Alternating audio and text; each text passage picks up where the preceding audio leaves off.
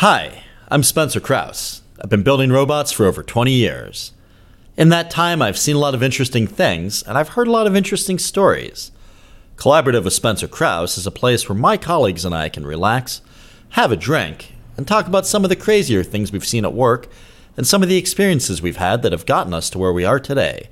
Subscribe today to join the collaboration.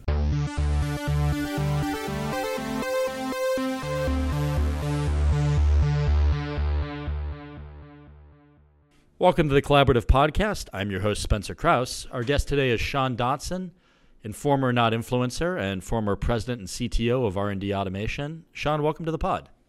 Hey, Spencer. Thanks for having us.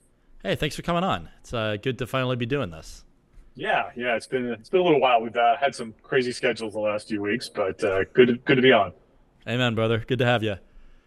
So, I was telling you before the show, I looked at one of your LinkedIn posts that said, tired of doing everything at your company? I can help.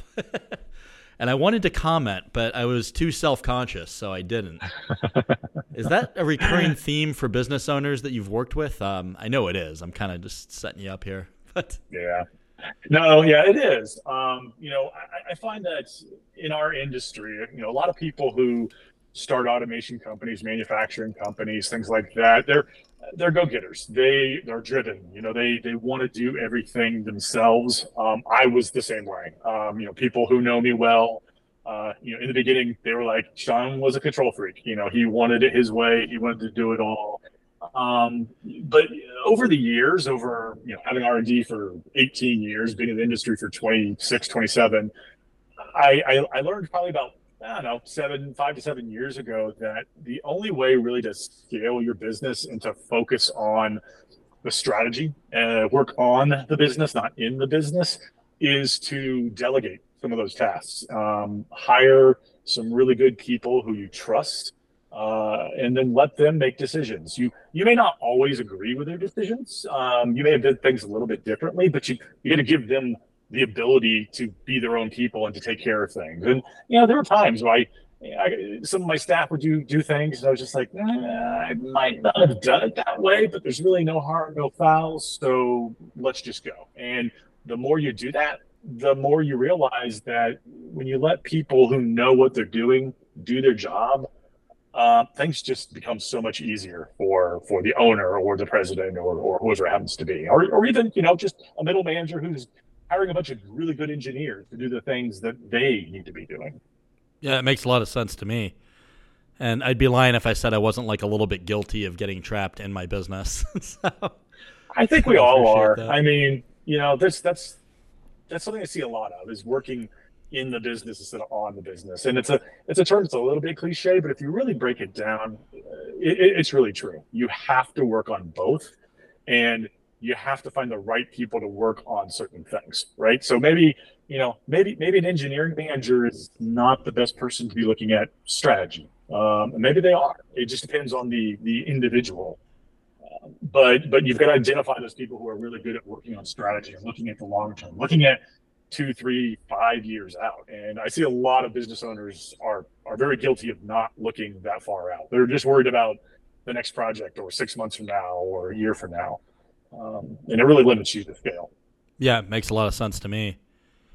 We've been growing a little bit lately, and a lot of that, I think, is due to me starting to prioritize sales over just fun R&D projects.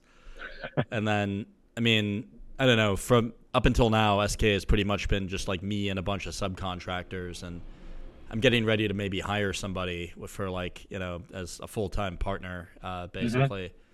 And it's difficult, but also it seems to be at the point where it has to happen, or the business isn't going to end up growing at all.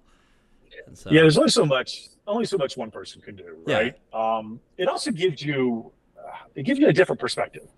It gives you somebody to argue with, and I mean that in a good way. It's, I think we should be doing X, and your partner or your VP or whoever, your right-hand person, is going to go well, I disagree. Maybe we should be doing Y. And as long as you're open and receptive to be talking about this, it allows you to have a sounding wall. It allows you to double check with somebody. I had a business mentor for a number. Actually, it's 2 people. It was a partnership that I hired on as a business mentor back probably about 10 years ago. And sometimes it was just a matter of I'd sit back and say, well, I think I maybe should hire another salesperson, and they'd be like, yeah, you should tomorrow. Go do it. Why aren't you doing this? Go. We're going to check back in a month, and you better have some news for us that you've got a couple of candidates, right? So That's awesome. it's kind of like meeting your friend at the gym. It's like, yeah, I don't want to go to the gym this morning, but my friend's going to be there, and now can I held accountable? So I'm going to go ahead and show up at the gym and do the workout together, just because I promised them I was going to do something.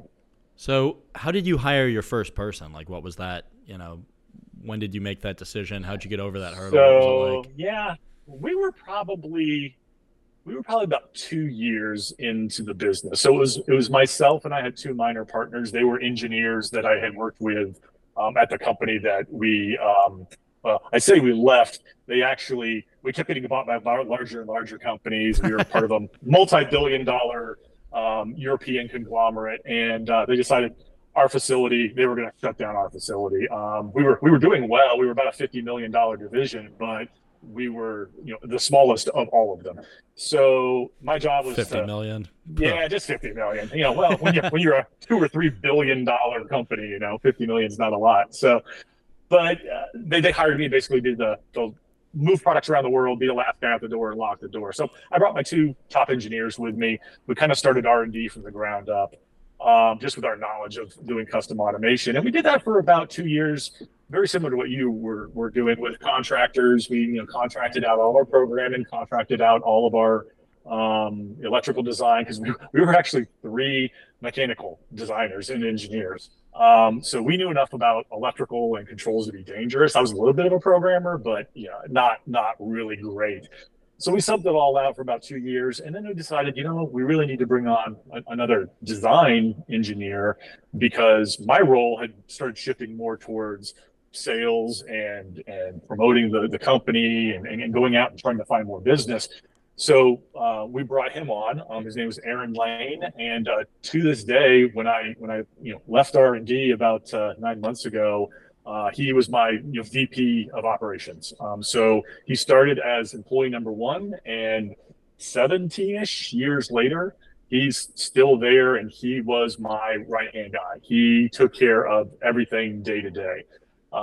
So that was about the time we 2 to 3 years in, we hired our first person, and then another person, an electrical slash controls engineer. Nice. And then another one, and then another mechanical, and then a purchasing person, and then it just starts snowballing from there. Yeah, that's awesome. So you went technical first, and then you kind of pulled back into other sort of softer skills. Yeah, absolutely. So I'm a mechanical engineer by education. Did a lot of robotics work in college. My University of Florida, go Gators! Even though we lost horribly the other day. Let's not talk about that. did a lot of robot programming as well. But as with any business, sales is lifeblood. So you have to be able to sell. So I quickly realized that, a lot of work in the beginning was coming in word of mouth. A lot of our vendors were helping us get work, saying, hey, Sean, we were just in this plant XYZ, and we noticed they definitely need some automation. You might want to go visit them. We could make the introduction for you. Nice. So, but then after a while, you can't rely on that anymore. You need to start going out and marketing yourself and really start selling to people. So I transitioned more into sales at that point, and marketing. And quite honestly, I led sales, for 18 years. I had some sales managers that would help manage some of the salespeople, but ultimately, sales and applications still always reported to me, even though everything else, eventually operations, manufacturing, purchasing, that all reported to other people. Yeah, that makes a lot of sense. I mean, the president's often the main salesperson for a company. Yeah. That's exactly. Experience. Yep, exactly. Yeah, that's really cool. So what are some of the more interesting things you've gotten to work on over the years through your work at R&D and otherwise? Oh boy, we have done a lot of things. I always said we were dumb enough not to say no in the beginning. So we would take on projects that we probably had no business taking on, to be honest with you. But somehow, through luck or skill, we always ended up being pretty successful on these projects. But We did a lot of work in the contact lens industry. We did a lot of work in the hydraulic valve, cartridge valve industry for like bobcats and mobile cranes and things like that. Um, we did when the e-cigarette industry really took off. We built a lot of machines for the e-cigarette industry, and that was a fairly short-lived. It was good money, but it was a fairly short-lived industry. We've done 50 millimeter rocket propelled grenade Nice. work where we actually had to build a inch thick steel enclosure and the machine was inside of it, so in case it did blow up, operators were protected. And we actually had to build two of the enclosures because they had to take one of them, go put them out in the field, and explode around inside of it to make sure that it was going to be able to withstand the explosion. Right. So it withstood it, but it was still not in any condition to use after that, I'm guessing. No. It's it was warped and bent and all, but we had pressure sensors all around it to measure how much concussive force came out of it. It had to be under a certain psi to be able to consider it safe. So there's all kinds of interesting projects. We were asked to automate the little thing that goes in your finger, the pulse oximeter, that you clip onto the doctor's office. Well, if you're in a hospital, they have one that's kind of made out of like a Band-Aid type material that's got the sensor in it and this wire that plugs into the machine. Well, this wire has got memory. Believe it or not, the tolerance on the wire is like plus or minus 2 or 3 inches. It's a Band-Aid, so it's sticky. So they wanted us to automate building this entire thing. So at first we said, no, there's no freaking way that we're going to automate this thing. There's so many red flags. And they kept coming back and asking, come on, we really need you to do this. So we said, all right, give us some money for a proof of principle. Let's figure out the difficult parts of this, how to coil up this wire and deal with the memory from the wire, how to deal with the stickiness of the Band-Aid. And one of our engineers found this coating that could go on to steel or aluminum that the stickiest material in the world, if you stuck it to it, if you turned it over, just fall right off. So we were able to just stick the Band-Aid using vacuum onto these parts and then be able to just pull it right off and then put the backing paper on it and then go off and be sterilized after that. So that's pretty awesome. We got to know. Somebody said R&D is the company you go to when nobody else can figure it out, and I took that as a point of pride. But I also said, but I also want you to think of us when it's a project that everybody else can do too, the easy ones, right? We don't always want the hard ones. But it was. We really did push the boundaries on a lot of automation projects. So it was a lot of fun. So where did the name R&D come from? So R&D came from the last names of the founders. I thought it might be. So it was Robertson, Naylor, and Dotson. And people always ask, well, Sean, you were the president. Why wasn't it, D and R? Well, that's do not resuscitate. That's not a very good name. And NRD is nerd, right? So maybe that could have been a good name for an automation company. And we also like the play on words of research and development. Yeah, I figured. So, although I always tell people our very first job, our first check, they actually cut it to R&D automation, and the bank wouldn't cash it. Brutal. So we had to go back to the company and say, could you please get our name right? That is rough. Yeah, we get SKA Solutions a lot of times. I think I might have even just registered as a DBA by now, just to avoid that problem. Yeah. I think everybody, the name of their company originally, the official name of the company was R&D Automation and Engineering, and it was just a mouthful. And after about 2 or 3 years, I did the same thing in DBA, just R&D Automation. We're shortening it down. Yeah, makes sense. Yeah. Yeah, that's awesome. I also love the idea of like working on something, building a duplicate, and then detonating one of the two things. That's hilarious. Interesting company to work for. They did a lot of munitions for police and the army, and they made things, flashbang grenades that actually were very, very thin. Like the material that a postal tote is made out of, kind of that honeycomb material, plastic, laminated. They would put explosive basically in that honeycomb material, and it was a little square, and you basically could slide it under a door, and it would go off and confuse the people inside. It was a non-lethal weapon, but it explode in there, and then the police could come in and all that. So we did some work on those, and it was fun. We got to go to their facility a few times where they had their proving grounds where we got to see them shoot these things and blow up and all. And let's be honest, what red-blooded engineer doesn't like seeing things blow up, right? Or blowing things up themselves. Yeah. Exactly. Yeah, no, that was definitely one of my hobbies in high school was explosives. I think all males in high school dabbled in that a little bit. Yep. Yeah, and then I did battle bots when I got to grad school. So that was Yes, fun too. yes. Oh yeah, that's a lot of fun. I quite honestly, I always wanted to, the little mobile battle bots with the spinning blades and all that. That's really been interesting. But I kind of always wanted to see like an industrial battle bots. I always wanted to take a big, huge, 500 kg arm and have two of them just go at Duke it, it out. beat the crap out of each other, kind of rock'em sock'em robot style. So you're thinking like it's got to be an industrial arm, like the biggest thing Fanuc or Kuka or ABB makes, or Yeah, it's it got to might be be. like just a large thing. Yeah, I mean, it could be either. I just think, since they're already, you don't have to necessarily design the robot. You can just go buy one of them, and then the fun would be, what kind of in the barn tool do we put on this thing to blow up the other robot, or cut the electrical lines, or something to that effect.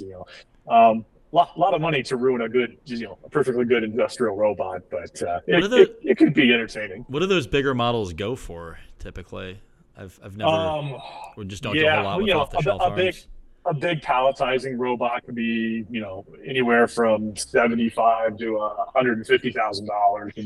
It's worth it for the entertainment. I honestly can't recall with the big Fanic. I can't recall how much it is. I want to say it's north of 250 though. Sounds right. It's an expensive piece of equipment. So to get one of those sawed in half for the sake of entertainment might be Right. good fun. Could you Yeah, armor it, yeah. or do you have to run it stock? Like, can you just put like AR 500 and titanium around the outside? I don't know. Apparently we're making up the rules for this Yeah. Competition as we go. So No, yeah, that's it might This be. is going to be a sport. Yeah, maybe. There we go. Yeah, when we start talking about the price of some of this stuff, people who don't understand how much industrial equipment costs. I bring in people, non-technical people, to our shop, and we'd have a small machine, maybe with just two scaras on it, doing a welding operation, or ultrasonic welding or dispensing or something like that, with a small dial on it all. And I'd be like, what do you think this thing costs? Right? And they'd be like, oh, I don't know, $150,000. I'm like, try 450, right? And they're like, that's more than my house. And I'm like, yeah, and it's 6x6, right? And they're like, their mind is blown about how expensive automation equipment can be. Yeah. Well, I'm sure you've got this, like the prospective customer that's not sales qualified at all that comes to you and they want it like a robot work cell for $30,000, and you're like, I'm sorry, Yeah. we can't do that. Yeah, no, I used to yell at all the robot salespeople all the time, because somebody would go to a trade show, they'd go talk to one of the robot manufacturers and go, well, how much is the robot? And they'd say, oh, the robot's $25,000-$30,000. So then they'd come to us and go like, oh, so for 50 you can build me a machine, right? And I'm like, no, for 50 I can barely put a tool and program that robot. For 30,000, you have a really pretty paperweight. It's a statue. That's basically it. So I would always tell the sales guys at the robot company, let me do me a favor. Tell them that pretty much 30,000, yes, is the cost of the robot, but double to triple that just to get that robot, working, programmed, safety, controls, everything. And then you've got things like the dial indexer, or the linear motion platform, and the leak tester, or the ultrasonic welder, and all that. All of this stuff really starts adding up. Sure. I always said I had two ways of thinking about money: in my personal life and in the industrial world. So in my personal life, I'd see a TV for, I don't know, $300, right? And I was just like, well, what if I can get it for $290 somewhere else? Oh, I found it for $285. Oh, I found it for $275 on sale, right? Meanwhile, in my industrial life, I'd be doing a design review or something, and I'm like, which air cylinder are you using there? Oh, it's this air cylinder from XYZ. How much is that cylinder? $600. It's fine. Go ahead. Yeah, good. Use that one, right? So paying $600 for an air cylinder, and Yeah, but I'm arguing about a $250 TV, right? It does seem like hypocrisy when you say it that way, but I do the same exact thing. And part of it, I think, is that I'm billing by the hour for my time. And so if I deliberate about it too much, then I've just exceeded the cost of the part just in my billable hours. And so I think it behooves my clients for me to be quick and decisive and use the nicer parts so we don't eat up a whole lot of man hours. Oh, absolutely. Person hours. Absolutely. I mean, we got, standardization's always been really important. We started standardizing platforms 5-7 years ago, probably, when we said, all right, we're designing a small, medium, large, extra large dial index base platform, frame, pneumatics, servo motor, tooling plate, guarding, all that sort of stuff. And then, of course, every station is going to be customized, but we're tired of reinventing the wheel all the time, right? And we would do things like, we're putting in a 16 valve manifold, whether the machine needs 8 or 16, it doesn't matter. We'll just put blanking plates in because it's cheaper to always have that 16, always use that 16, stock it, get quantities of scale on it. Same thing for grippers. We had like 9 grippers, small, medium, large, in 2-finger, 3-finger, and parallel. And you're using one of these 9 grippers unless there's some reason you can't use it. Just to make the decision process, faster, right? Yeah, makes a lot of sense. Think about what gripper I want to use. I just want to use this gripper. So we did that for dial indexers, for linear motion, platforms, for some of our packaging equipment in the medical side, our vertical poucher and our horizontal form full seal machines and all. We really just, standardization is super important to help your margins. That's awesome. Yeah, and it's a huge thing for like design for service too. I mean, if you have one type of robot as opposed to 10 piecemeal whatevers that all have their own components they need your service department to stock, or you have to wait to get in stock when something breaks. I mean, it's just a way better thing. I mean, it even goes down to the fastener level if you talk about like design for assembly and service. Sure. If you have 2 types of fasteners on a machine versus 20.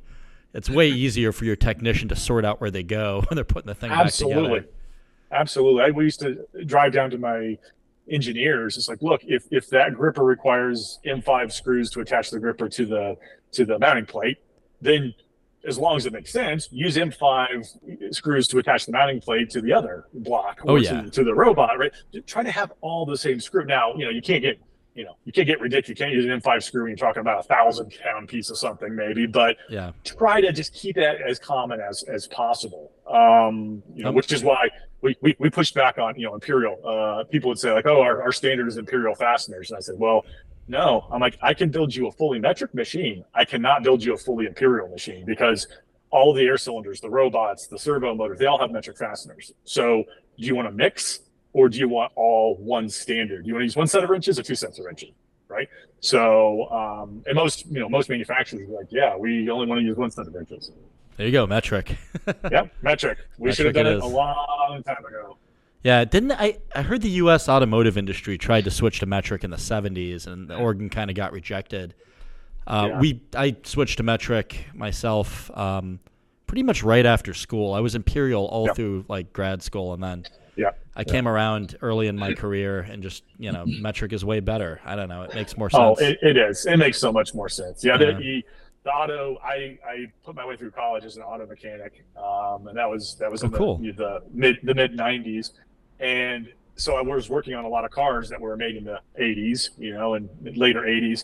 And I just remember Chevy and Ford both, they would have a mixture of metric and English fasteners in their vehicles. And that's just the worst. I just curse those cars every single time. I'd have to. Well, if you don't know if it's an M6 or a quarter 20, I mean that's. It's you're gonna get a rounded. Does it quite fit? Yeah. Oh, that one fits, right? Yeah, exactly.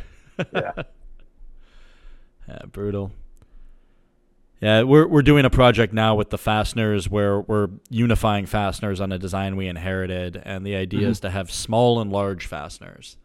Yeah. So sure, basically just 2 sizes. Yeah. We would try to do that too. Pick 5 or 6, and these are the only 5 or 6 you use. Try not to use the M2.5.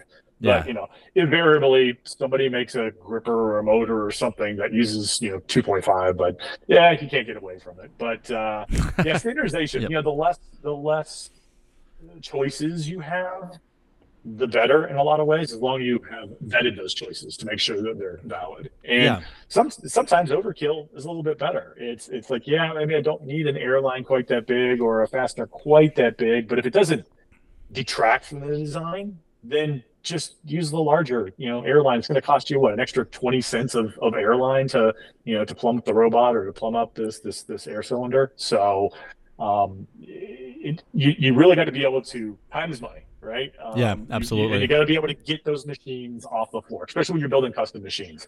The longer it sits on the floor, the lower your margin's going to be. I mean, you talk to any machine builder, and that's the truth. The longer it sits on that floor, people will just charge time and money to that project. Yeah, makes a lot of sense to me. And I mean, gotten bit by that early in my career when, we let a thing sit around a little too long and, Right. it's like, oh, Yeah. crap, the rent alone is eating us alive. Yeah, exactly. They start running out of space, right? Yeah, it makes sense to me. Mm-hmm. Yeah. Cool. So what sorts of things are you working on these days?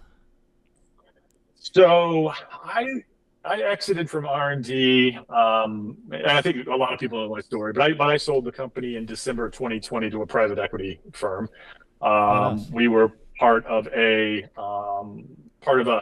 three company group. There was a industrial distributor, there was an electrical panel shop that we acquired, and then R&D. And I was CTO over all three organizations and president of R&D. So I exited. That was in December of 2020. I already said that. Sorry. All good. But I exited in October, and some people who had done this before, who had sold the company and then exited, said, Sean, take some time off. Like, you've been doing this for 27 years, running a company for 18, just at least 6 months. Just don't do anything. And I kind of promptly ignored them because I'm just that person. I'm always trying to do something new and all. So I dabbled around a little bit with a startup. I actually worked with a gentleman over in Germany. We were looking at coming up with a easy to use drag and drop PLC replacement, basically. Instead of ladder logic, which I know this is a holy war in our industry, but in my opinion is the most, it's a 65 plus year old language. It's just super antiquated. I know people love it. I've hated it since day one.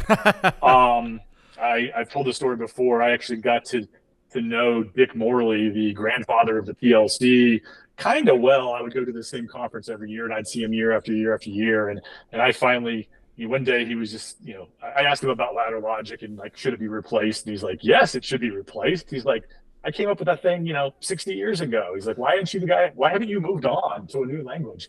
So it always kind of inspired me to work on that. I always thought about doing it, but I just, never had time at R&D. So I decided, all right, let's try this. So we developed a working prototype of drag and drop kind of block-based language where you could, turn inputs and outputs on and off and all that. And started approaching some VC folks, and right about the time that the bottom dropped out of the VC market, right when everybody stopped, investing. Which, as if you follow the industrial VC market right now, there's a few companies getting money, but not a lot, right?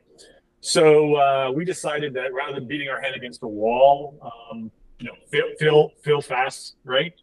So we said, all right, we're not spending any more money on this. We're gonna put it to the side and kind of mothball it until maybe the environment comes a little bit better. So it's kind of in the back pocket.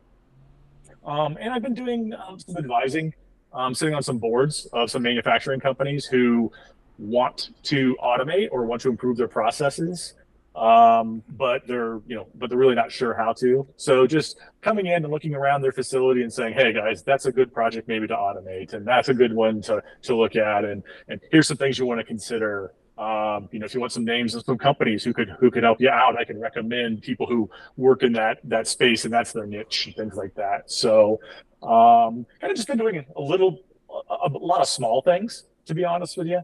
And then at the same time, I've been approached by a few companies of, them wanting me to come in some sort of leadership capacity.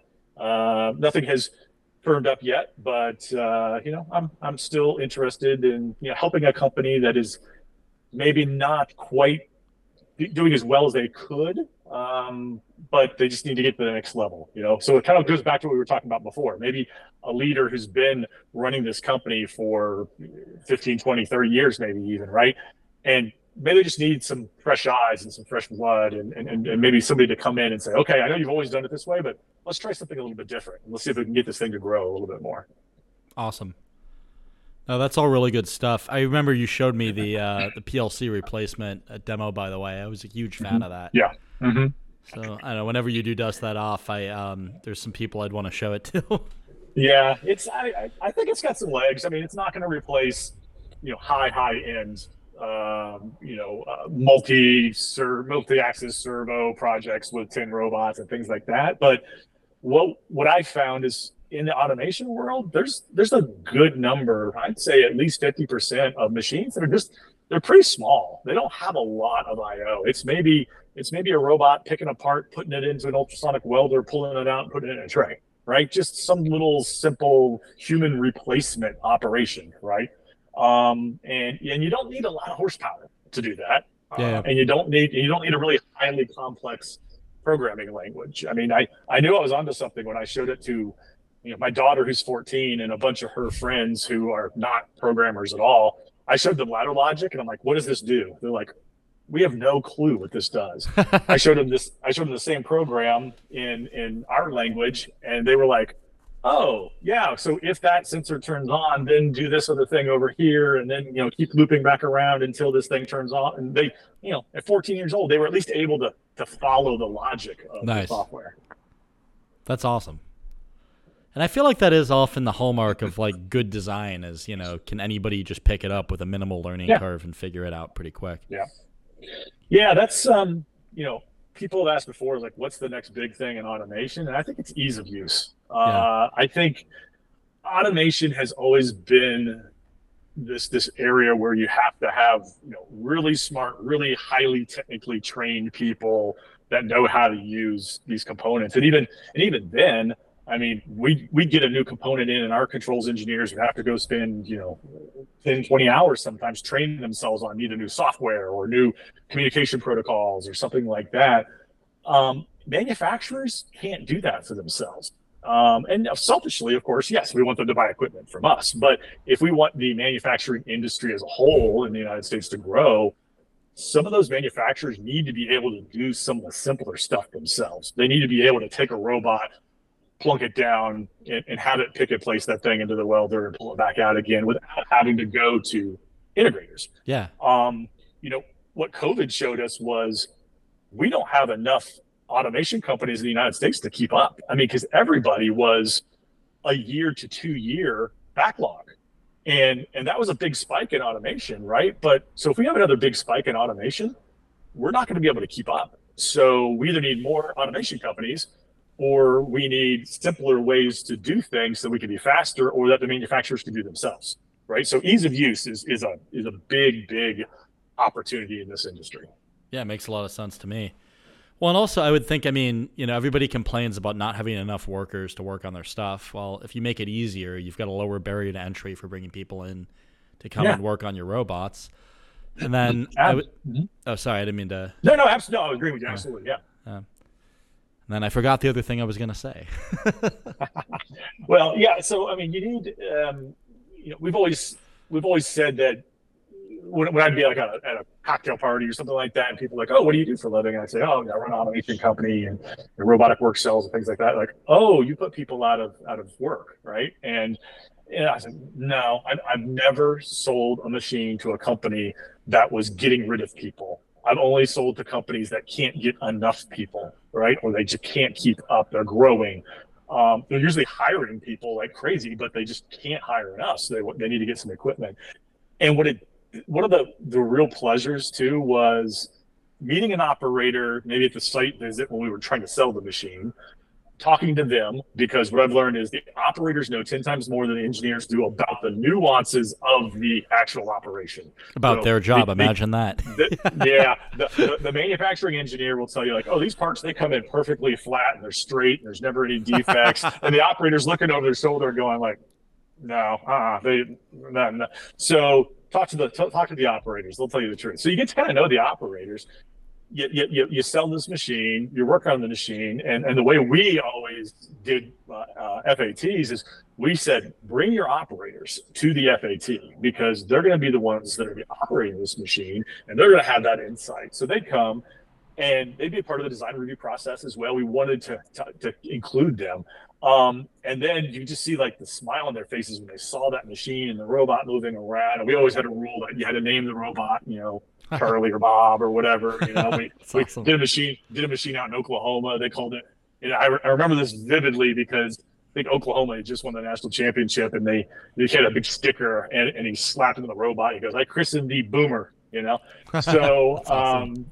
So name the robots. It gives them ownership, and then when you go install it in the plant, they know what's coming in. They've already seen the robot. They're smiling. They're working with it, and it elevates their skill level, right? So now they're just not snapping two things together or loading a machine. They're operating this highly technical piece of equipment, and it's a feel good thing when you get to see an operator going from one of those kind of mundane jobs maybe. Over the years, you sold them a bunch of equipment. Now they are the lead operator for 3 or 4 cells, right? Nice. So yeah, it's a really good feeling. Yeah, for sure. Well, I remember in my short time in manufacturing, which was very, very short, I was the director of advanced projects for FormLogic briefly. When we would buy, a machine or we'd automate a process, we'd expand our throughput. We wouldn't fire people. We couldn't have enough CNC operators to keep the shop running. Yeah, so, yeah, exactly. And quite honestly, you don't want operators doing some of these jobs. They always say the 3Ds, dull, dirty, dangerous, right? Yeah. And, dangerous is easy. It's just like, no, we don't want anybody to get hurt, right? Dirty, yeah, you're going to have a hard time finding people to do that. But I think the worst is the dull.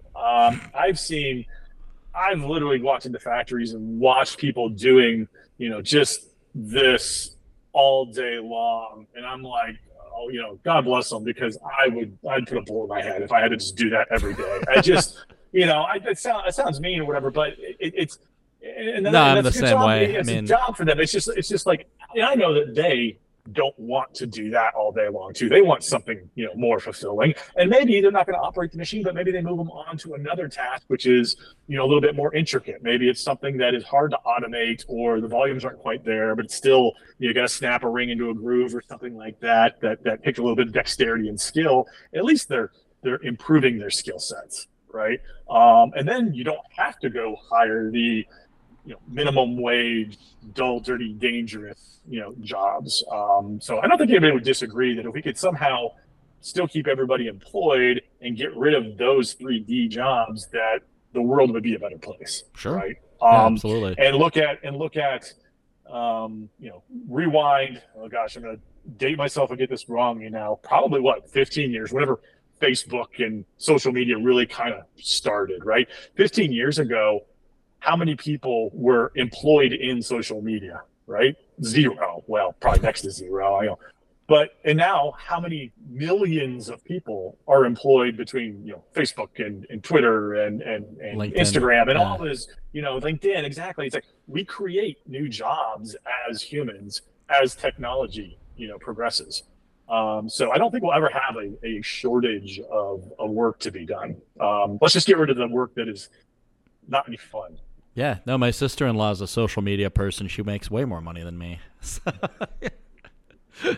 Completely agree. Well, I actually, another just funny story, in college, so I was auto mechanic. My last year and a half, I got offered a job at a programming company, and went to work for them, and we were working on this new thing called the World Wide Web. And it was literally writing HTML in Notepad, right? There were no tools. We were literally writing in Notepad, all manual. But we were building websites for some of the first companies out there. And after I graduated, I was just like, I've got this degree in mechanical engineering, but this web thing, this might be something. Maybe I should look at pivoting and going to do that. And I got a couple job offers out in San Francisco and in the Bay Area and all. And I was just like, I don't know if I want to move out there. I went to school for mechanical engineering. That's what I'm going to do. And so now I look back and wonder if could I have been one of the early Facebook or Google employees at some point, but be retired by now maybe. But I don't Yeah. regret it. I've enjoyed my career in automation, and I love it. It's all I've ever known. Nah, that's awesome. I mean, I love working in robotics myself, and I got my degree in computer science, and I mean, I haven't programmed in 10 years. Now I do more SolidWorks than I do programming. So I definitely appreciate the multidisciplinary nature of working on machines and robots. Yeah. And Yeah. the creativity. I mean, the fact that, like you said, I mean, if you're not trying to figure out how to solve a specific engineering problem, you're figuring out how to, standardize your process and make your company more efficient. Mhm. You get to talk to people in a sales role, which is really fun. You can help develop professionals and bring people up, which is also really rewarding. Yeah. I mean, Yeah. I had a working meeting on Saturday where it was just four of us working on a thing, and we all got out, and everybody was super proud and happy of the work they did that day, and like, oh, great job, great work, guys, high five. And I mean, we worked a 9-hour day on a Saturday, and everybody was ecstatic. That's like, awesome. How often do you That's get to do awesome. that? So Yeah. What's the old phrase? If you find a job you love, you'll never work a day in your life, right? yeah, So, for sure. I mean, there's always, of course, there's days I go in, owning a company too, just going like, oh my gosh, I got HR issue here, or I've got, some accounting issue over here that I got to deal with, and I don't want to do it. But then there's always those rewarding days when you're walking down the aisle of a store or something like that, and you would see the product on the shelves that your machine made. My son, when he was a senior in high school, had to have scoliosis surgery, so they put rods in his spine, and so I'm in the hospital room while he's recovering, and I kept picking up, like when the nurses would like open up these medical devices and throw away the packaging, I'd grab the packaging, and they were like, "Why do you keep grabbing the packaging?" I was just like, "Oh, our machine packaged this." They're like, "What?" I'm like, "Yeah, the machine we designed put that medical device into this package that came off our machine." Badass. So yeah, it was. I'm like, "Can I keep this?" Yeah. They're like, this guy's crazy. I think psych ward. Oh yeah, absolutely, absolutely. They're like, this is a weird dude. But that's cool. I mean, I don't know. It's amazing to see something you made out in the world. I love kind of working on unique and interesting problems in the new product development space. I mean, there's something exciting about doing something that has an impact, or being like, I got to work on that. Absolutely. And yeah, it's something you helped the world in some way. Whether I mean, some people will say like making the rocket propelled grenade is not helping the world in some way. But it's you can make that argument that no, it's protecting our troops when they're off out in the battlefield. You need to make sure that they're correct. Medical devices save a lot of people's lives. Oh yeah. And without equipment that made those medical devices or packaged those medical devices, we wouldn't have that. I think a lot of companies can say that they did COVID work, whether it be masks or we did test kits. That was our contribution, That's awesome. to helping get through for something that was really impacting the world in a very real way. We made face shields.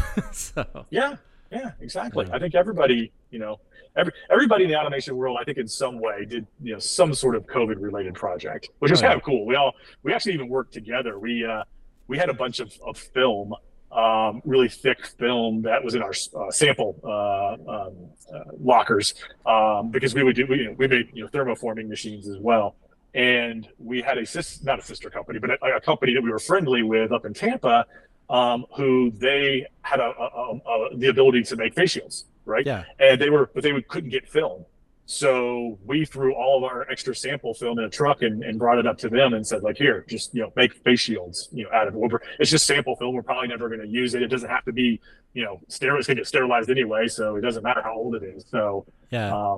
it was cool. The industry kind of came together that way. Yeah, no, we ordered a bunch of material to a water jet company we worked with, and they cut all the profiles for face shields out of it, and then we assembled them.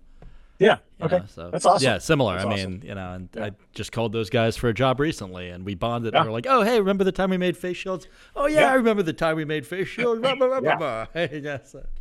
Hey, nice. it's networking, right? This is a small industry. I've always said that you gotta don't take anybody off too much, because it'll probably come around. You're gonna end up working with them or for them or over them at some point in your career. Yeah, no, I like that. There was a guy I talked to who I think he was an Army veteran, and we were getting to talk. He was one of the technicians at a company I used to work for, and he said, be careful what you say to who, because you never know if that guy's going to be your boss. Yeah, exactly. Yeah, pretty true. Yep. And I think early in my career, I really enjoyed burning bridges. Like there's nothing quite so satisfying as just putting your middle finger in the air and telling someone to fuck themselves. But that's that's childish. I mean, that's There was a bit of a joke at R&D. Somebody gave me a T-shirt one time that said, "I light my way by the bridges I burn," because I was known as I was never a believer in the customer is always right. Whoever said that was a customer, right? No, the customer can be completely wrong, and they can be outrageous, and they can be assholes, to be honest with you. Correct. And it really takes it takes a lot of conviction to fire a customer, and I've done it more than once. Sometimes because the customers just, quite frankly, they're just rude, they're abusive to my employees, and I'm like, I'm not tolerating this. Nice. Other times it's just yeah, we're doing work for you, but it's just hard. It's really difficult. We don't enjoy it. You're always beating us up over either price or this or that, or you want an extra feature in their flat rate. Yeah. It's so you're not being reasonable. So I always I had a salesman. He'd been in the industry for probably almost 50 years, and I'm gonna write a book off all his sayings one day, because he's got all these great sayings. But one of them, he always told me, Jim would tell me, Sean, the only thing worse than no business is bad business. Amen to that. So, and that really, struck home to me. So, I mean, you got to be respectful, but there were always times where people would be like, are you sure you don't want to burn that bridge, Sean? I'm like, yeah, I do. I want to burn that bridge. I want to turn it into charcoal, and I want to burn it again. Yeah. Nice. It's like I'm not going to be rude. I'm not going to be nasty, but we are not dealing with this person or this company anymore. Done. That's awesome. I feel like I've gotten pretty good at catching it pre-sale, because I've worked for dozens of crappy customers, and I'm pretty good at finding the red flags before it goes anywhere and just saying no. And sometimes I don't say no in the first meeting. Like sometimes I have to think about it, because I'm like, do I want to walk away from this? And then a lot of times I'll sleep on it, and I'll be like, yeah, this is more liability than utility. Oh, we all become wiser and calmer, I think, as we mature over the years, right? We also learn from the times you get burned. Oh, amen to that.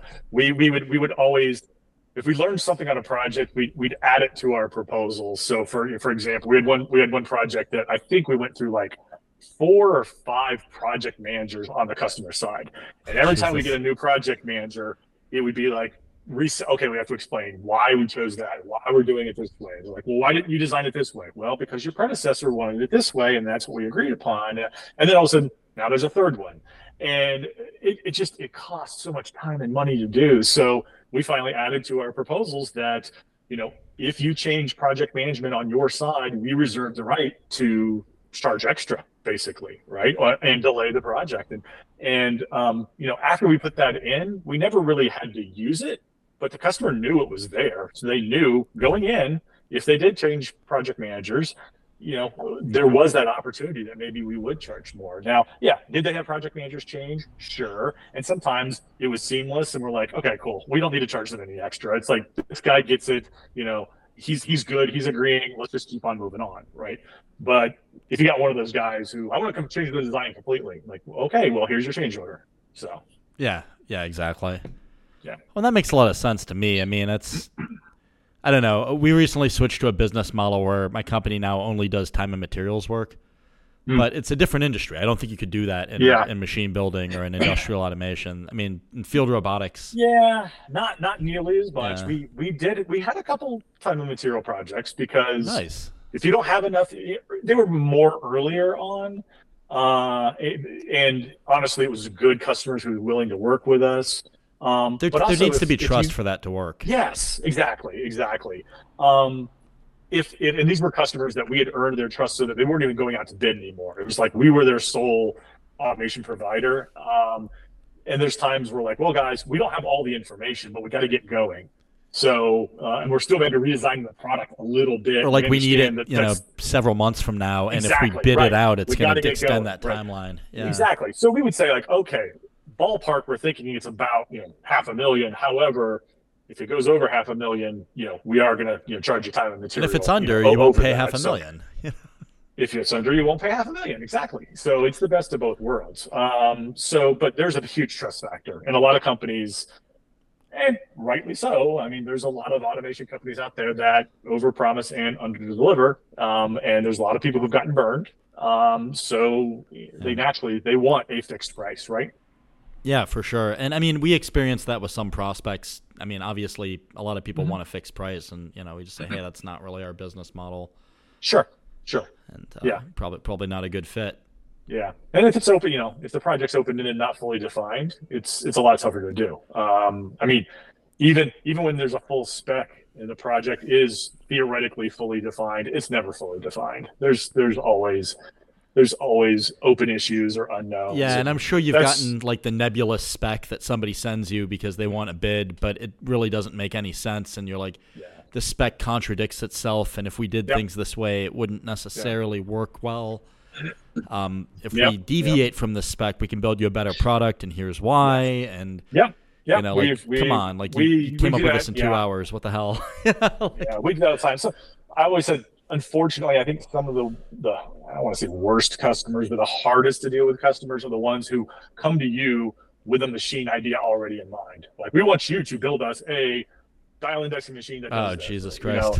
And sometimes they're on the right track, but then you're like, but if you did it this way, it's going to be better, faster, cheaper, whatever. So then they go, thank you very much. And they try to make it themselves, and then they come back when they can't. Well, or sometimes like, no, this is what we want. So, I mean, for example, I mean, this is, again, going back, 10 plus years, we had a company come to us. They had an old machine that was using pneumatic pick and place to put things onto indexing, like a precision link type, indexing conveyor. And they said, well, we kind of want just a copy of this, but just upgraded, with newer materials and all.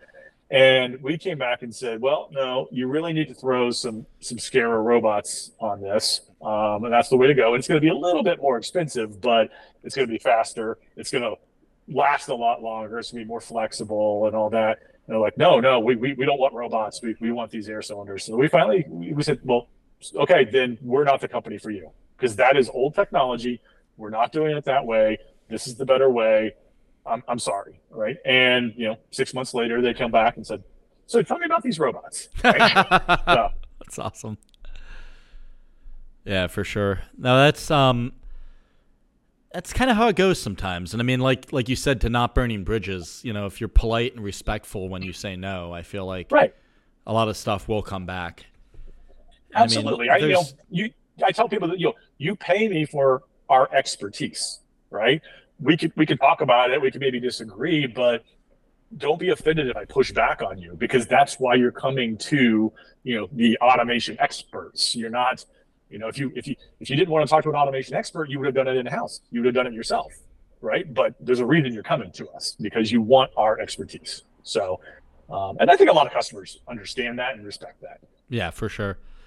To your point about the competitor that always overpromises and underdelivers. I had an interesting conversation earlier today, and it was with a guy from, I'll say, another country where like labor is less expensive. I probably should just say where he's from, but I don't know. It feels, I don't want to get political or nothing. It's less expensive. Yeah, it's a less expensive labor market, and so. Sure. He was saying that like a lot of people will give that country a bad name because, they just they'll quote like, I don't know, like $8 an hour or whatever, but then they'll just throw incompetence at the problem and rank up as many billable hours as possible and just do a shit job, with way too many human resources. And I don't know. I mean, that's an abuse of time and materials. Like, that's why people push back on it, is because of companies that are unscrupulous like that. Yeah. And that, I mean, there's that. There's, we decided long ago, we were losing jobs because of lead times. And this was pre-COVID when lead times were actually, good lead times. But, we'd say, 20 weeks on a machine. And, like, well, your competitor's saying they can do it in, 13. And I'm saying, frankly, I told them bullshit. Yeah. I'm like, if you had told me 19, we were 20, okay, fine, right? But because this is an educated guess, let's be honest, right? Sure. But 13, like, no, they can't beat us by that much. And so we decided, we could do one of two things. We could start lying to customers.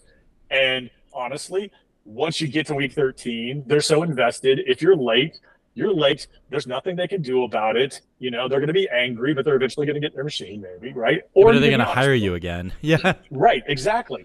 Or you can be honest with them, and say, no, I'm sorry. I mean, maybe we can do it in 19, maybe 18. Who knows? We'll have to see how the project goes.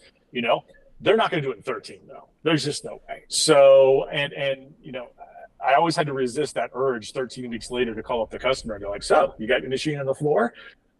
90% of the time they'd call me and say, yeah, guess what? We're at week 13 and they haven't even started cutting metal yet, or of course. Whatever. Yeah. So unfortunately, now that's given management a bad taste for automation.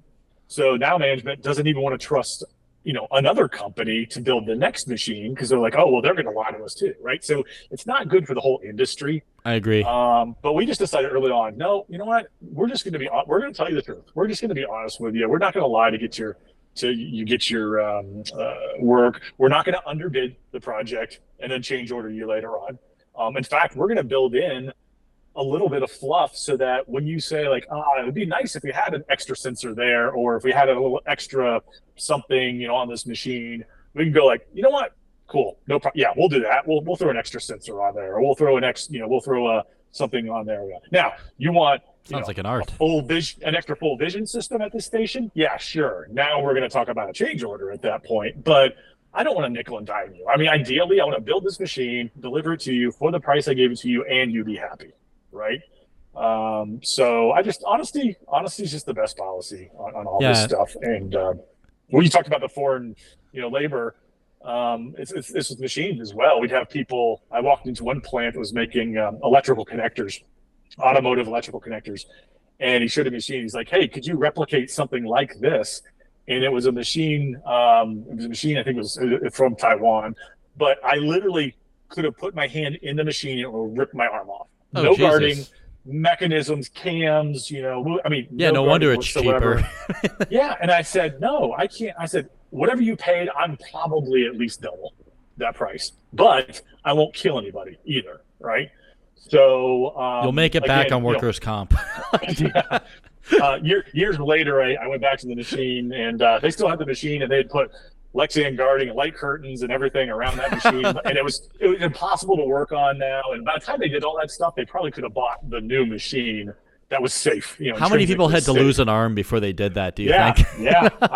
I have no idea. Yeah. Hopefully nobody, but unfortunately, probably. I hate to say it. Sometimes it takes an accident to get manufacturers to. Well, let's be honest too. Like, if somebody was that cost sensitive in that way, that's probably what it took to change their mind. I mean, exactly. Yeah. Exactly. Yeah. Yeah.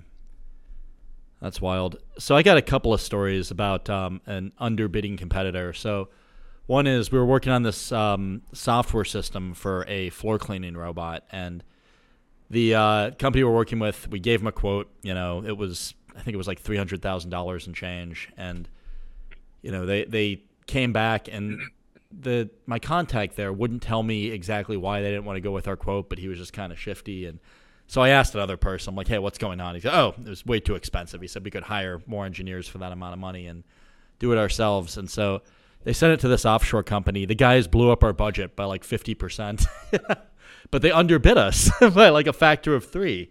So it's okay. They got the bid. Yeah, And, but like you said, you can only do that so many times, right? Yeah, and then you're gonna burn your name in the industry. So yeah, completely. But it is super frustrating though.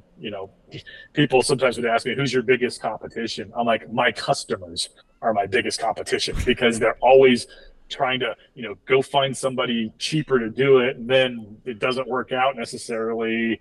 And then then they don't want to do any more automation because it went so poorly for them, and now I've lost them as a customer, even though I didn't do anything wrong. Right? I gave them a fair price for a machine.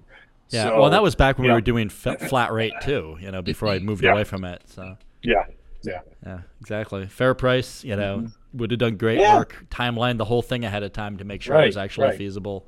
Yeah. Another time we had a startup come to us and asked them if we could make them a keypad for a navigational device. And we asked 20 different vendors, and all of them quoted lead times. Some of them were like 8 weeks. The lowest we got was 4 weeks. Some of them were 6 weeks. And our customer said, we want you to do it in 3. Just make it yourselves. And we're like, okay. So we went and did it. Took us 4 weeks. We'll try. So. Yeah, sometimes you have to. Yeah. But we kept getting like design revs, so we would cut the tooling to make these things in polyurethane, and then they would give us another design revision, and we'd have to cut tooling again. And then they wonder why the project's so expensive, right? Yeah, exactly. It costs a decent amount of money. It took we still got it done in 4 weeks, but. Yeah, exactly. They were like, why is it costing so much? We're like, because you changed the design 4 times.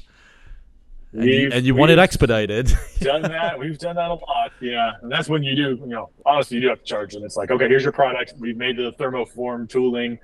Oh, no, it needs to be a little bit deeper. Well, then you need to pay for new tooling because that's the product that you gave us. What I will say is after we did that one of the engineers from the customer side called it up and said, hey, I'd love to work with you guys on all kinds of stuff. You're amazing. Like the fact that you did as well as you did with that. Yeah.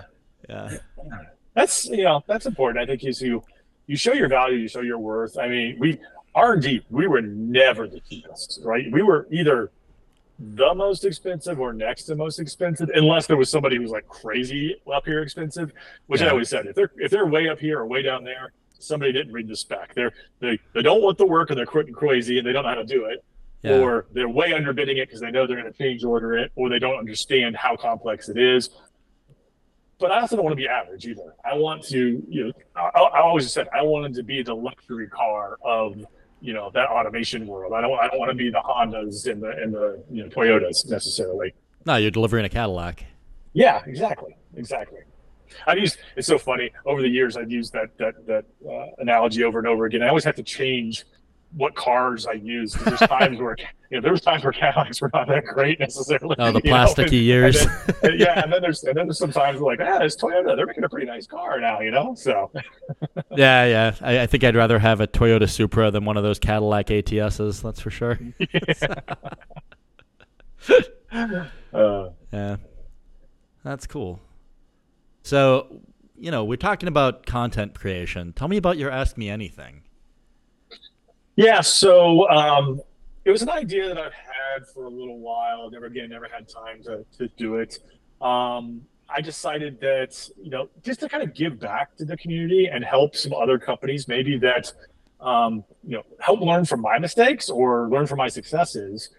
There's a lot of people who would ask me questions like, well, how do you quote accurately, or how do you deal with this customer that wants net 120 terms, or how do you do this or that? So there's the AMA is a famous acronym from the website Reddit, which stands for Ask Me Anything. So there'd be somebody who was I'm a Secret Service agent, AMA, or I'm a some weird job, Ask Me Anything. So I said, let's do an automation AMA, and it started off with just me in a room with not anywhere nearly as nice as your studio. That's me nice in a of room. you, Lion. It's great. Like I said, I told you before the podcast, I have a lot of respect for people who can keep this up on a regular basis. I have a lot of ideas, but then the follow through sometimes is not quite as good. But so I started just in a room, kind of answering the questions, and I'm just like, you know what? Nobody wants to stare at my face talking to the camera, because I didn't have guests. It was just me talking. Now, I'm a guest on a lot of other podcasts, which is a whole lot easier, by the way.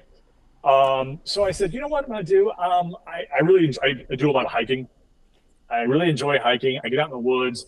I'm like, I'm just going to answer these questions while I'm hiking. So it's kind of evolved into this thing where I go out in one of the national forests or one of the state forests, and people have sent me questions that I've kind of collated, and I just talk about my experiences or my thoughts on particular subjects, on project management or culture in a company, how to build culture, how to deal with problem employees, how to deal with problem customers. So kind of some of the things that we've talked about. And I try to mix in a little bit of fun, as I'm going through. There's been times before I've gotten lost. They were doing a controlled burn in one of the national forests, and the rangers told me, go that way, stay on this side of this trail, and you'll be fine. We're burning on this side. And I walked several miles back, and I had lunch in this little grove of trees, and I was leaving, and I looked back over my shoulder, and literally the fire is 100 yards away from that grove of trees where I was sitting. And so I kind of walked very quickly away from it, circle around, come back, and, I'm filming it, splicing it in between. And I come back to the Rangers, and I'm like, did your guys' fire jump the fire line? They're like, yeah, where were you? I'm like, oh, I was back by that campground over there. Like, oh, crap.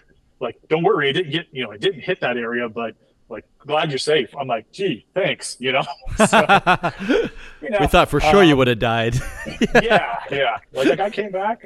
My latest one, there's a pastime called geocaching, where you go using GPS coordinates to go find things that people have hidden in the woods and things like that. So I kind of talked about geocaching while I was answering people's questions, and then I'd find a geocache. And so I was kind of sharing some of my hobbies with some of the automation knowledge that I've gained over the years. So that's on my YouTube channel, which is just Automation AMA. Just search for it, you'll probably find it. But I don't do it. I make $0 on it. I just do it for the fun. That's like me with this podcast. Yeah. Well, it's a labor of love, right? It's a passion. Well, and it's consistent. It's something that I'm always going to release one of every week, regardless of whether the workload is high or low. And it's just good to have. Sorry, after you. Yeah, early in my career, when I was a design engineer, I worked with Autodesk really closely, developing Autodesk Inventor. So I was on the beta, the very first R1 beta, and I was kind of a really an unpaid contractor. I got a lot of little fringe benefits from them, but the first CAD I ever used, by the way. Oh, really? Okay. Yeah. So my thumbprints are pretty much all over that product for the first probably 15 releases or so. But I started, this goes back to Usenet. I don't know if you ever used Usenet, all the text-based. Okay, so Usenet was like a bulletin board, but So I'm a bit older than you, I think. But so maybe. Usenet was all text-based, and people would ask questions, you'd answer them that way, and then it developed into web-based forums, like using PHPBB and things like that. And it got to the point where people kept asking me the same questions over how to use this CAD product, because I was quite honestly probably one of the world's foremost authorities in Inventor for a decade. And it became out of laziness that I just started writing up tutorials like, this is how you do this in Inventor. This is how you do this. And then I created you didn't want to be asked anymore, basically? Yeah. I was just like, stop asking me this question. Here's the link. This is how you do a injection mold cavity on a part, or this is how you do derived parts, or this is how you do XYZ. And then I built this forum, and it became like you said, a labor of love. The forum would crash at midnight, and I'd be up rebuilding it till 2 a.m. because I knew at 6 a.m. people were going to start going to the site. I can't tell you how many times it was like, the wife is just like, you coming to bed? It's like, 5 more minutes. Right? You didn't have people in Europe and Asia trying to use your site? we did, and I kept getting emails going, "Hey, the site's down." I'm like, "I know, but and that was something that I think over the decade plus, I maybe made $10,000 maybe on just like Google Ads. It was not a money making That's awesome. endeavor at all. But to this day, it's really cool, and it's been gone now for 15 years probably, right? And a whole new generation has taken over doing the teaching for Inventor. But I still to this day will run into engineers at trade shows and all, and they're like, "Are you the Sean Dotson that had sdotson.com in MCAD forums?" And I'm like, "Yeah." They're like, "I learned Inventor because of you. I used your site all the time. Oh, my username was this on the site." I'm like, "Oh, yeah, I remember that username." So, it's just this, once you find a passion of doing something, it becomes fun and you don't want to stop doing it. Yeah, that's awesome. When I was a kid, there was a website called robotstore.com. I don't know if you ever saw that. I've heard of it. Yeah. Yeah, so it was hobbyist robot parts, and you could go on, and I would spend all my allowance money on it, and I would build something I guess you could call a robot, but I would make a lot of those, and I interned at SpaceX between undergraduate and grad school, and I was just IT. I didn't do anything too fancy, but I remember I met this guy, and he was in charge of making the SpaceX building look good. And I'm like, "How'd you get that job?" And I was like asking him about it because I was just trying to make friends. And he's like, "Well, I used to have this company called robotstore.com, and then I sold it, and now I do this." And I'm like, "Can I give you a hug?" That's awesome. So he goes, "I guess," and I went up and hugged him. It's so funny how small the world is sometimes, Yeah, for sure. Yeah. Yeah. So what's I just out of curiosity, so how long were you at SpaceX? Only 3 months. I was an intern. I already had gotten okay. into grad school, and I was had finished up my undergrad, and they weren't paying me enough to drop out of Carnegie Mellon. So yeah. So this is back before Elon went a little crazy. So he was.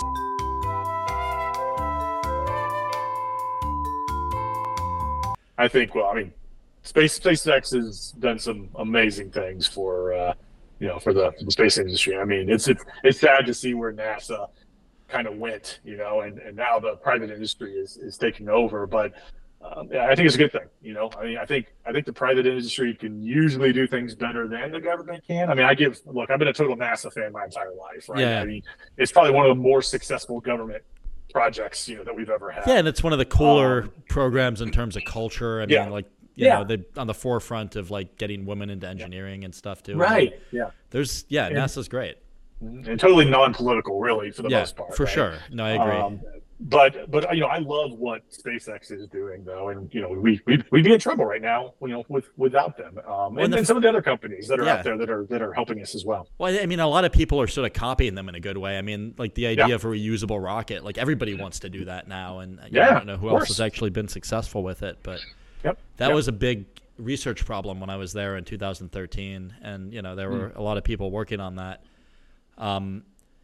I mean, just, trying to get the cost down and, vertically integrate and actually make rocket engines in America anymore, instead of using those Russian ones off the shelf.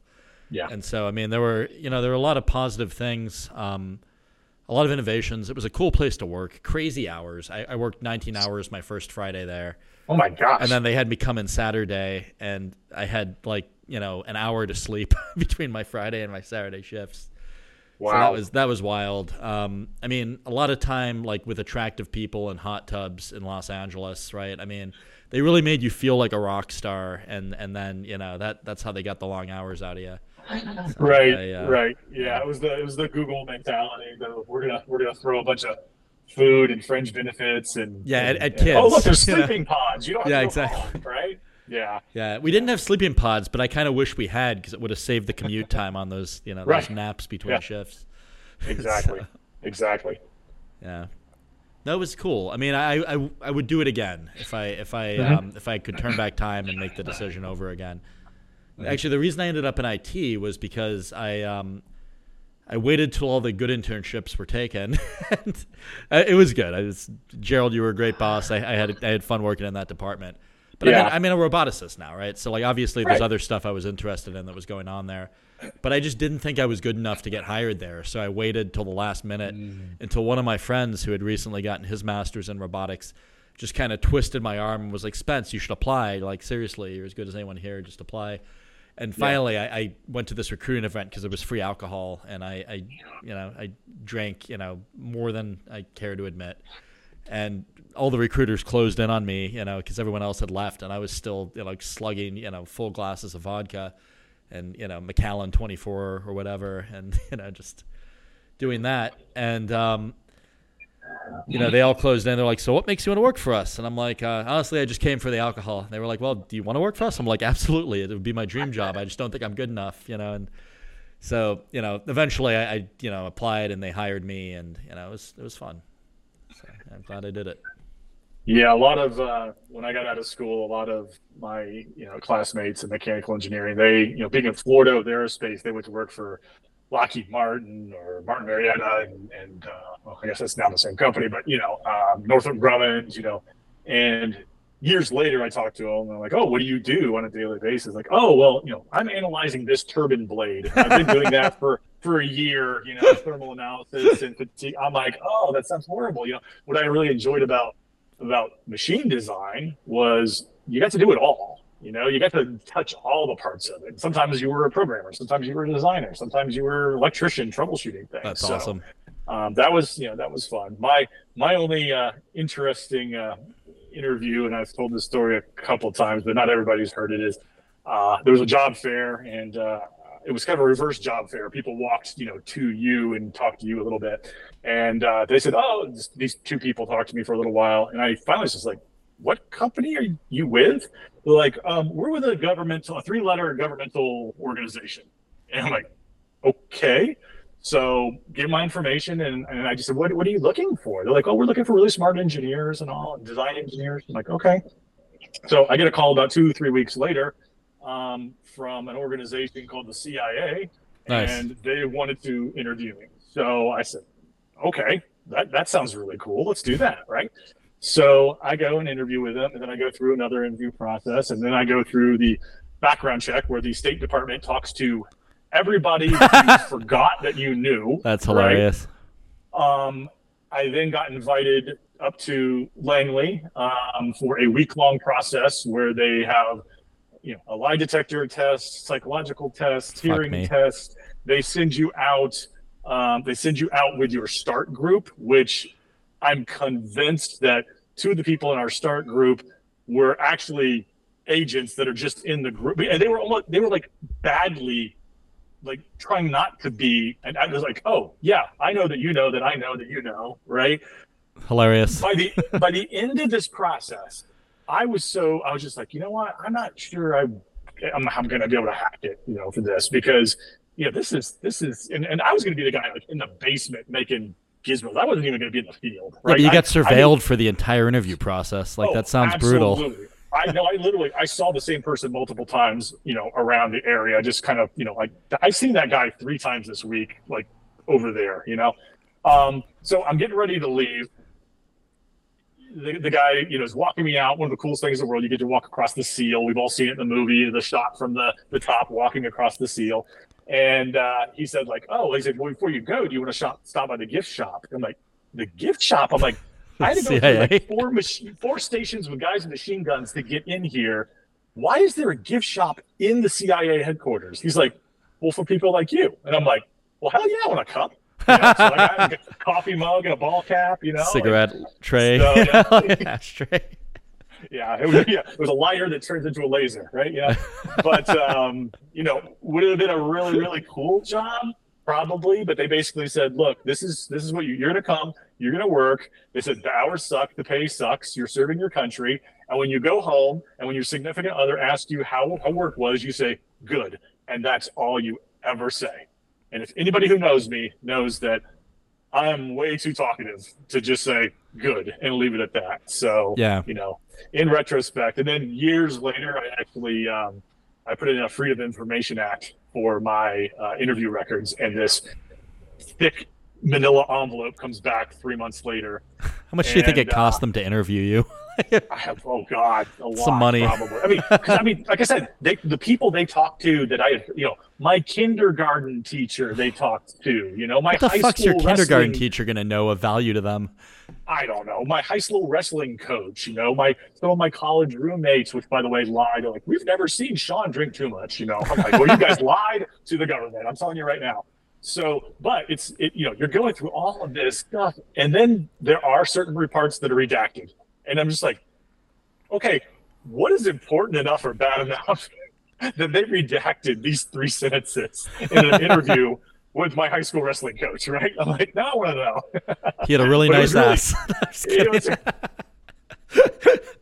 Maybe it was protecting him instead of me, right? Could be. But he was the world's worst wrestler. Well, we don't want to hurt his feelings. Yeah, but it was a really interesting insight into how the government works, But I think in the long run, it was probably for the best. I will say this: if anybody's ever taken a polygraph test, it's nothing like the movies. You have to sit motionless for an hour. If you scratch your nose, screws up the entire test. I mean, you sit there motionless, and they're asking you super sensitive questions that, of course, your heart rate is spiking just because you're like, I can't believe they asked me that question, right? So, very unnerving. Would not recommend it. Yeah, I heard they'll screw with you sometimes. Like if they find, absolutely. They would ask me psychological tests that sometimes you throw things when you're angry. I'm like, well, yeah, everybody's thrown something when they're angry before. Yeah, of course, yeah. It says that you like to hurt small animals. I'm like, no, I didn't. Oh, I'm sorry, my mistake. I misread that. You did say no to that one. And then by the time they get to the question 500, it's like, it says here you love your mother. I'm like, well, yeah, I love wait, what do you mean by love? It's like you start questioning yourself at that point, so it's 500. That's wild. 500 psychological questions. Yeah, it's crazy. It is a crazy experience. And I have the utmost respect for the men and women who are doing that work. I also trust none of them. Yeah, that just sounds like it attracts jerks like that. You got to be a bit of a sociopath, I think, to be honest with you. And or a no sadist. Offense to anybody, no offense to anybody who was in the CIA. Again, thank you for serving our country, but it takes a special type of person. It really does. So I think I'm better off, being in automation and robotics. Yeah. I don't know. Yeah, that makes sense to me. Not going to say the other thing I was thinking about. Thanks for your service. Way, we are now on another watch list. I've been on like 5 or 6 probably, and now we're on another one because we talked about this. Yeah, probably. Okay, so maybe I will say it. So I've been thinking about maybe doing some work for the government, and I don't know. It seems like a good way to stabilize the company's revenue streams, basically. And and I'm not ashamed to admit that's the reason why. But hey, that's what we're doing. We're in business to make money, right? Correct. I think that. I mean, we did, defense and ammunition work. We looked at our customers, and it was all for U.S. and a lot of it was not all of it. Some of it was more than lethal, but a lot of it was less than lethal type operations. Some of it was aerospace stuff, so it's something that's going into an airplane or a missile or something like that. National security is important. We need to have national security. Now, what happens with that object after we build it is up to other people to decide, right? So I don't want to give any spoilers away if anybody hasn't seen Oppenheimer, but basically there's a difference between the person who developed the bomb and the person who used the bomb, right? That's 2 very different things, and there are very important reasons for developing it, and there were very important reasons for using it. Right, wrong, indifferent, whatever your political leaning is. But you got to kind of separate those 2 things sometimes. Yeah. And I think there's nothing wrong with that, to be honest with you. Yeah, no, that makes a lot of sense, and that I appreciate you saying that because it's been something I've been thinking about a lot. One part of the kind of the thought process is, do I really want to sign on to that amount of extra bureaucracy? Because it just seems like 30% more administrative work. It is like tacking onto your project. It is a lot. the other thing is, do I want to subject myself to a polygraph and dealing with all that crap? And that seems like something I don't really need in my life either. Depending on depending on how deep you get into this, if you need security clearances at all. I mean, we were ITAR certified, so International Traffic and Arms Regulations. Thank you. Yeah. Basically, it's kind of ISO. It's like, look, we're going to give you drawings and information. You need to make sure that there are certain people that can't view it. You got to control this. You got to make sure that it doesn't get outside your organization, and only the people working on the project are looking at it, and it's stored securely and all. It's not that difficult getting. I would suggest you hire a consultant though who knows how to get certified, just because there are literally like 7 different government websites that you have to register at. And it asks for the same information on all of them. And then once you get the Uncle Sam number, you get the jobs number, and then you get the Eagle website number, and then you get it's so ridiculously inefficient. Yeah, we're on SAM, but like the CMMC stuff's a little ridiculous. I don't know if that was. So it's like you have to come up with like 150-page document that says like what you do for all your information security. And you can tell that the people that developed this process know nothing about computers, because it's just convoluted nonsense that doesn't really like, you got to do it to tick the box, and the program's not even complete. So like, hopefully this doesn't come off too whiny, but like, basically to be CMMC compliant, all you have to do is say, hey, we're working on it. And then you're compliant and come up with a big document.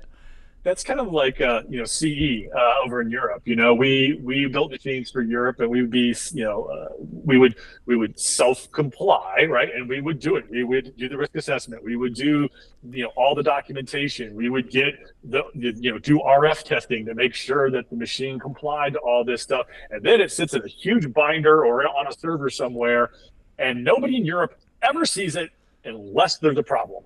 Nice. Right? So it's so I remember talking to, it was a company that we were looking at acquiring, and I went to talk to them, and they said like, oh, we're building this machine for so-and-so. And I happened to know who the customer was, and I knew the project. And I'm like, oh, is that going to Poland? They're like, yeah. I said, oh. I said, so you're dealing with all the the CE work? And they're like, the what? And I said, well, the CE compliance. They're like, no, we don't have to do any CE compliance. I'm like, if it's going to Poland, yes, you do. It has to be CE compliant, and you have to, self-certify it. And they're like, well, we're not going to. And you know what? They probably ship the machine, and unless there's a problem, they're going to be fine. Now, if there is a problem, could bankrupt them, who knows, right? So that's another one of those. It's like, all right, I know the chances of something happening are almost minuscule, but you got to do the right thing. Sure, I completely agree. All right, we're going to put that extra compliance. Don't lie about how much time and money it's going to take to bring your thing to market. Don't lie about your lead times. Tick your boxes. Make a safe product. Yeah. Do the HARA. So, I mean, the hazards and risk assessment, not the Jewish dance. Yeah. You do that too. Right. The government work, it's a lot of regulations, a lot of hoops to go through, but I liken it to, that's why we did med device. It's a lot of FDA compliance. It's a lot of hoops to jump through. It takes a lot of knowledge to do, but we grew that at our company because med device, they pay really well, and they're not afraid to build a quality machine that's that's gonna be pretty expensive, right? They're not popping out, shaving razors at trying to get the margin down to the least penny. They're selling these medical devices that are thousands of dollars each. So it's a good market. I've only ever really worked on like medical at the early stage, but we did a bit for a surgical robot. We worked on a prosthesis, and then we did a handheld medical device. And I would say you feel like not a douche working in that industry. Like I'm a huge fan. Yeah. So I have to complain though about you guys, because you designed this medical device, and now I'm not saying you specifically, but people like you would design this medical device. It would go through trials, it would get approved, and then they come to us and say, okay, can you automate this? And I'm like, yeah, but there's no markings on this part, and now we have to use a camera to figure out how to orient. And by the way, this slip fit is too loose or it's too tight. And I'm like, can you redesign all this? Like, nope, we cannot redesign. This is the design. And I'm like, come on, like why didn't they think about automation when they were designing the device? And I'll be honest with you, that's a huge cost. I mean, there's so many times that we would have to put extra stuff on a machine to make up for the lack of design for assembly. Maybe there's a team up opportunity here.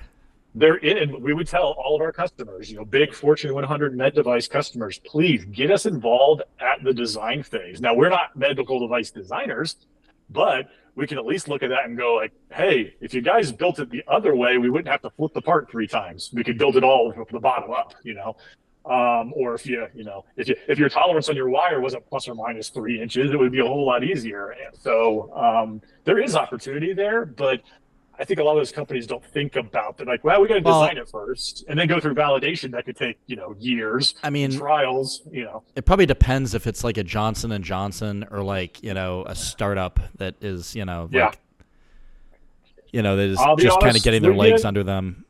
The Fortune 100 companies don't do it either. They do not think about automation. They build a device and it works. It goes through trials, but then you try to automate it, and it's difficult sometimes to automate those devices. Yeah, that makes a lot of sense. Yeah, sorry for being an R&D guy and making your life miserable. It's fine. Sometimes I look at it like, you just put like a little, in the mold, just like a little raised mark. We could have cammed off of that or something, or the camera even oriented, but like we literally have no idea where this piece goes. Yeah, no, it'd be fun to maybe talk about some of these. Like the next time I'm going down something that looks like it's going to be manufactured at a higher quantity, maybe I'll give you a ring and we can. And there is definitely, there's a difference between design for manufacturability and design for automation. Those are two separate things, right? And a lot of companies do think about design for manufacturability, of course, like how are we going to mold this thing or how are we going to produce it and what's the cost and things like that. They just don't think about the next step because for me, it always depends on. It's hand built, right? Yeah. In the beginning. So sure. And I would say it depends on like the anticipated production quantity. I mean, if you're only going to make, like 100, then it's probably not critical to do that. Exactly. If you're making millions, you probably should do that. So, exactly. Yeah. Yes. Awesome. Well, that seems like a good note to transition out on. If you want to cut it, what are some of the things you'd like to plug on the tail end of the podcast? I'd probably just talk about, automation AMA and just finding me on LinkedIn and things like that. If you'd like to, talk to me about, helping scale your manufacturing or packaging or automation, to get a hold of me, something like that. Sweet. All right, Sean, thanks for coming on. Find Sean Dotson on LinkedIn. Look at Automation AMA. And I really appreciate you doing this. Thanks. I appreciate it. Thanks for having us. Thanks for joining us today. If you made it this far, chances are you'll like other episodes too. Collaborative with Spencer Krause is available on YouTube, Spotify, Apple Podcasts, Google Podcasts, Pocket Casts, and Radio Public. Subscribe today to get notified when the latest episodes release and support the channel. Collaborative with Spencer Krause is sponsored by SKA Custom Robots and Machines. If you're in the market for robotics contract engineering services, please consider hiring SKA Custom Robots and Machines. They sponsor this podcast and they solve some of the toughest engineering challenges in the world. SKA Custom Robots and Machines can be found at ska.solutions. Thanks again and see you on the next one.